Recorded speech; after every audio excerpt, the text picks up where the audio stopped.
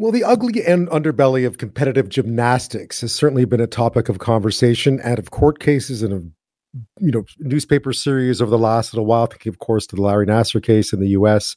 And now it is the subject of a class action lawsuit in this country, filed Wednesday in the Supreme Court of BC by Amelia Cline. It asks the court to certify her claim as a class action representing Canadian gymnasts who say they were sexually, physically, and or psychologically abused since 1978.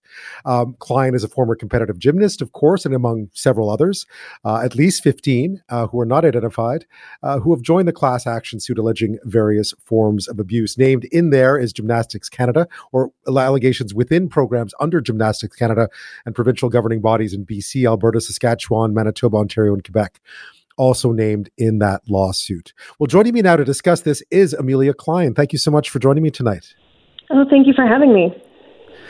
I was watching some of the interviews you've been giving over the past few days and just learning a bit more about your story. Tell me about the beginnings. Like I gather, like all young athletes, you love gymnastics.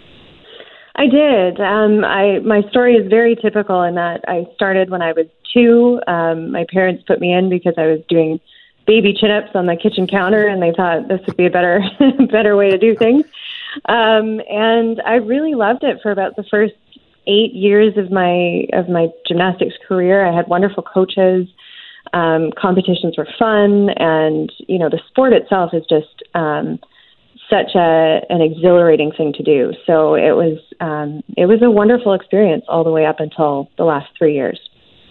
Obviously, you were good at it, because thus the invitation to move up to that other level of it. Was that a difficult choice within your family, for your parents, for you to decide, I'm going to do this sort of as something much more than just something that I enjoy doing? It was. It came with certain sacrifices. We ended up commuting for an hour a day each way from where we were living to the new gym. And, my parents certainly had to adjust their lives, and my little sister kind of took a back seat for a while. So it was a decision that came with consequence, but it was also one that was made in the context of sort of the common refrain that's told to young gymnasts is, you could go to the Olympics, or you could get a full ride scholarship to the States. So the understanding was that the payoff was going to be worth it. And just to put this in context, this is about 15, 16 years ago, right? When you started, is it early 2000s, mid 2000s? I apologize. Yeah, it was early 2000s. So the relevant time period of the claim is sort of 2000 to 2003. So you arrive at the next level, which involves going to a new gym. What happens there? So for about the first year or so, it was a positive experience. It was certainly more intense. It was many more hours of training than I had been used to, and there was an adjustment to that. But the coaches that I had were lovely people, and although they were somewhat more intense, it was never to that degree of meeting the threshold of abuse. Certainly, they were tough, but they were good people. And then, unfortunately, about a year into that, we had these 2 new coaches that arrived on the scene, and overnight things just completely changed. What was that like? I mean, I would imagine that in any competitive sport, there is a fine line between being driven and being abused, essentially. Yeah, I mean, I think it's actually kind of a misconception to say it is a fine line. I think people actually know that you have crossed the line when you have. And I always make the comparison of, if this would be problematic, if it were happening in a school or at a daycare or in any other setting outside of sport, it's abuse. So, it should be recognized that way.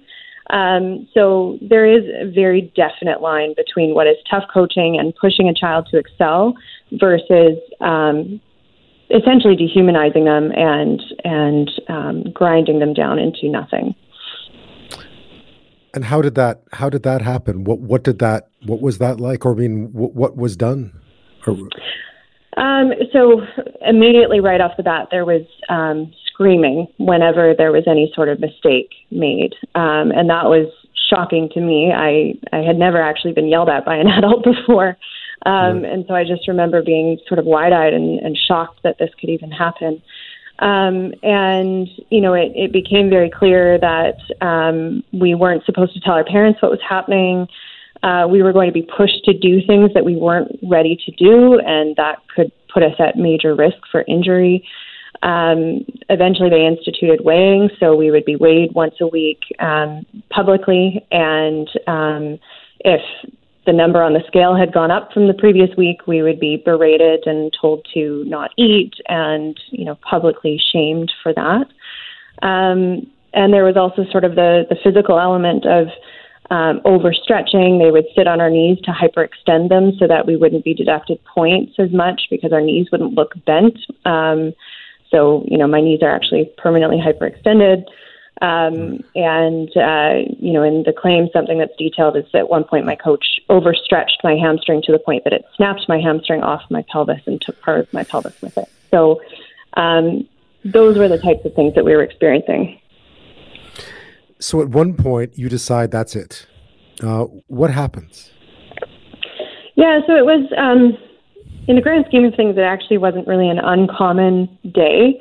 But I think it just became the straw that broke the camel's back. But my coach demanded that I perform a vault that I had only just recently started vaulting again. I had torn from the hamstring injury that I had sustained at his hands. I had been off of vaulting and tumbling and everything for about 2 months. And out of nowhere, he asked me to do a vault that I knew, having not trained it for 2 months, I would not be able to perform safely. And essentially what ended up happening is I landed on my head twice in a row, was very concerned both times that I'd broken my neck, and sort of had to lay there feeling my feet. And then he dragged me into his office and said, the reason you can't do your Yurchenko is you're too fat. And he put me on the scale to prove it. So do you tell your parents at this point, are you been at least in a situation where you can talk to people about this?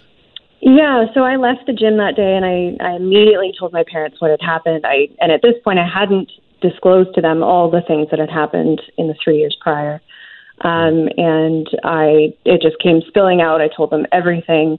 And they immediately, of course, were horrified and thought, okay, we have to report this. And that's when we tried to report it to Gymnastics BC. And so you decided at this point to stop, to walk away. And then you file this complaint. How difficult? I mean, you're 14, I gather, at this time. That must have been a really difficult time, considering how much time you devoted to gymnastics over the course of your life, just to walk away so disillusioned and then try to get the system to work for you. Yeah, it was very hard, and the process itself was it was quite traumatizing. I essentially lost all my teammates because there was very much a pressure for no one to speak out in support of what I was trying to report. And the investigation itself didn't really go anywhere. So we were really left not having any sort of justice or closure at the end of the day, and knowing that those coaches would still be coaching. And that was pretty devastating, knowing that other little girls were going to continue being abused. For a long time, I gather you simply you suffered what you said in the claim is you suffered some permanent injuries, but for a long time you didn't talk about this. And then I gather you wrote a blog. How did that happen, or is that what happened? And how did that happen? Yeah, that's right. Privately I had told people about it, but I had never been public about it. And really, what it was is I watched the Athlete A documentary. And I also heard the story of Lori Hernandez in the States, who had a very similar story to mine.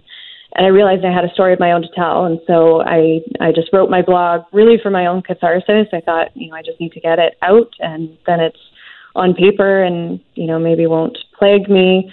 And not expecting anyone would read it. But instead, I was flooded with messages from gymnasts all across the country, from my generation and current generation and generations before me.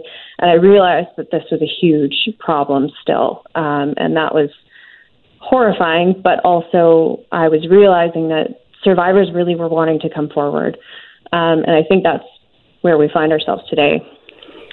I'm speaking with Amelia Cline, who's the lead plaintiff in a class action suit filed against different Gymnastics Canada, but also different provincial programs over allegations of abuse over many years, going all the way back to 1978 in terms of the plaintiffs, at least 15, I'm told. After this, we'll talk a bit about the court decision to take this to court and also the stories you've been hearing from the other gymnasts as well that are similar to yours. That's next. I'm speaking with former gymnast Amelia Cline. She's the lead plaintiff and along with 15 other gymnasts in a class action lawsuit alleging various forms of abuse within programs under Gymnastics Canada.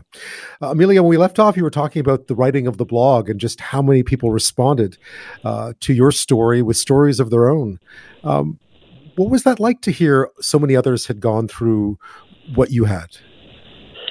I would say it was equal parts horrifying and validating, to realize that there was this large community when my initial experience of trying to come forward when I was 13 or 14 was so isolating. I realized there were so many of us out there who had similar stories and who were now finally, for the first time, connecting with each other.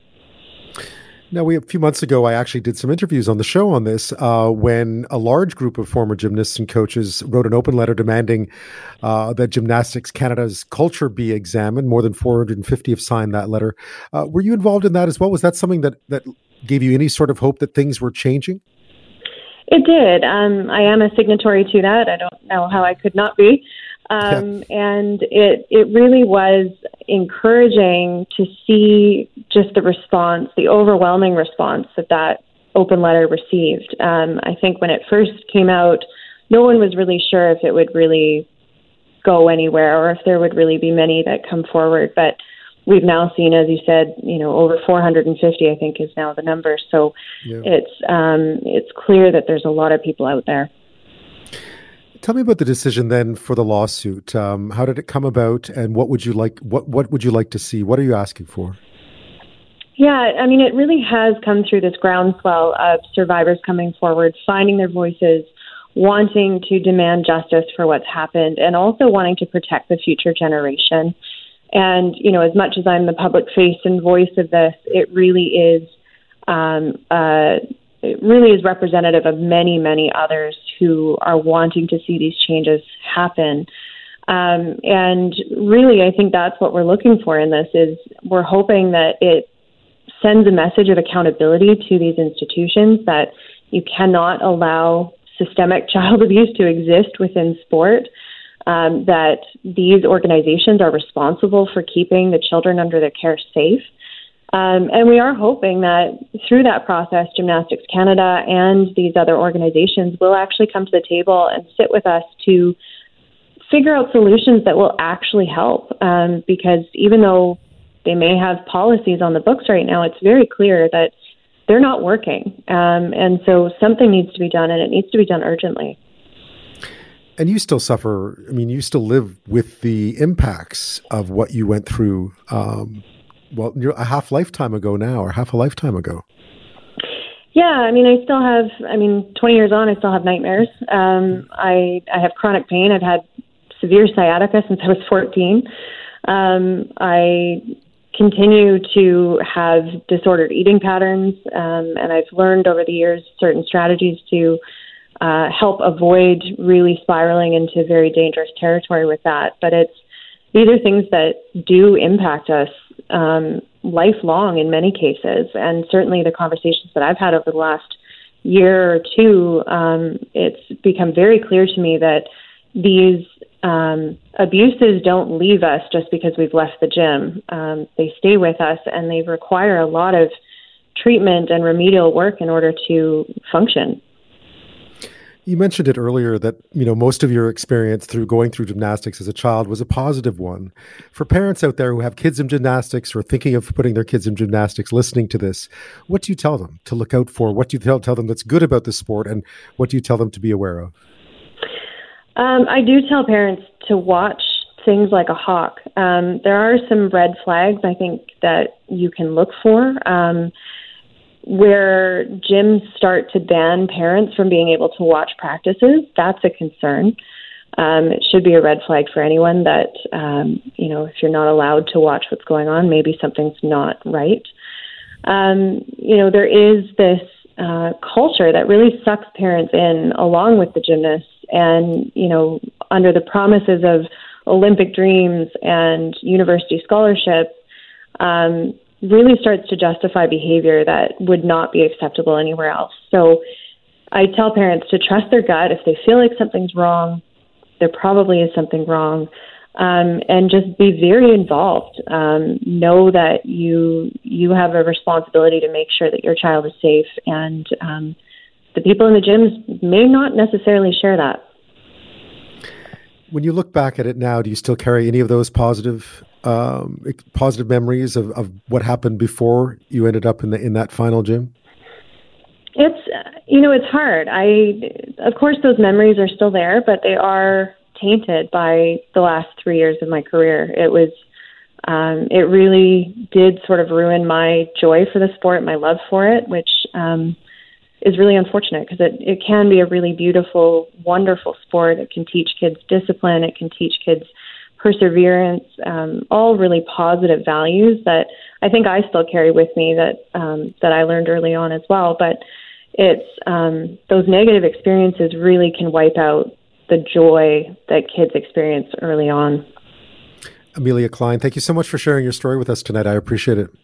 Thank you so much.